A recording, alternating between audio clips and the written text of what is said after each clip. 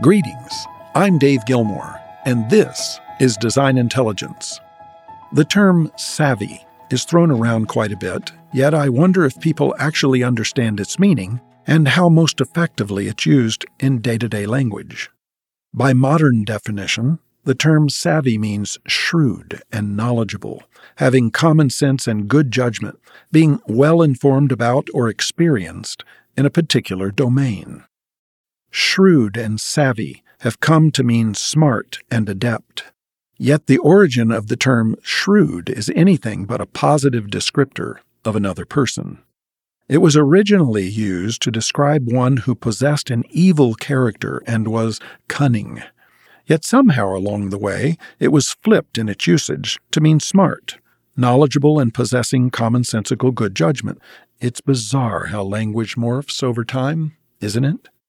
Well, today we refer to the need for architects to possess, beyond the discipline of design, sound business savvy, to know and understand the language of business, how to conduct the affairs of finance, negotiation, possessing a keen eye for opportunity, and having the magical ability to navigate risk in the day-to-day of the business of design. Well, it's all quite overwhelming.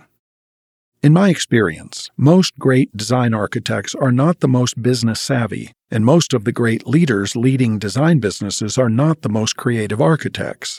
But is there a requirement to be the best at both? Or is this one of those places calling for partnership collaboration between the disciplines?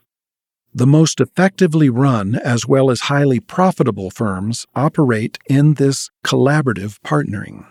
The design leaders link arms with the business leaders, and the world suddenly becomes conquerable. It's the choreography that counts. When design and business professionals understand and value each other's amazing contributions to the firm, then the dance begins. Business requires rules, margins, performance. Design requires creativity, adaptability, and experimentation. This is where the toe-stepping occurs between these two disciplines. They appear irreconcilable. Rules are rules, and adaptive creativity seems like an excuse for wasted time and human resources. Yet the designer says that experimentation is essential to breakthrough creativity and that oppressive performance measures suck the life out of design, leaving only the mundane as its outcome. And the toe-stepping, foot-stomping is off to the races.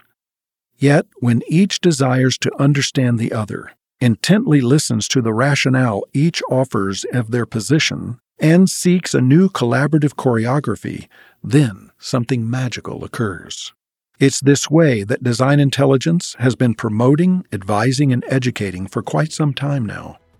The most effective leadership seeks the balance of creative genius coupled with savvy business acumen. The best leaders lead with open arms, seeking to learn more, include more, and collaborate more. What kind of leader are you? Until next time, I'm Dave Gilmore, and this is Design Intelligence.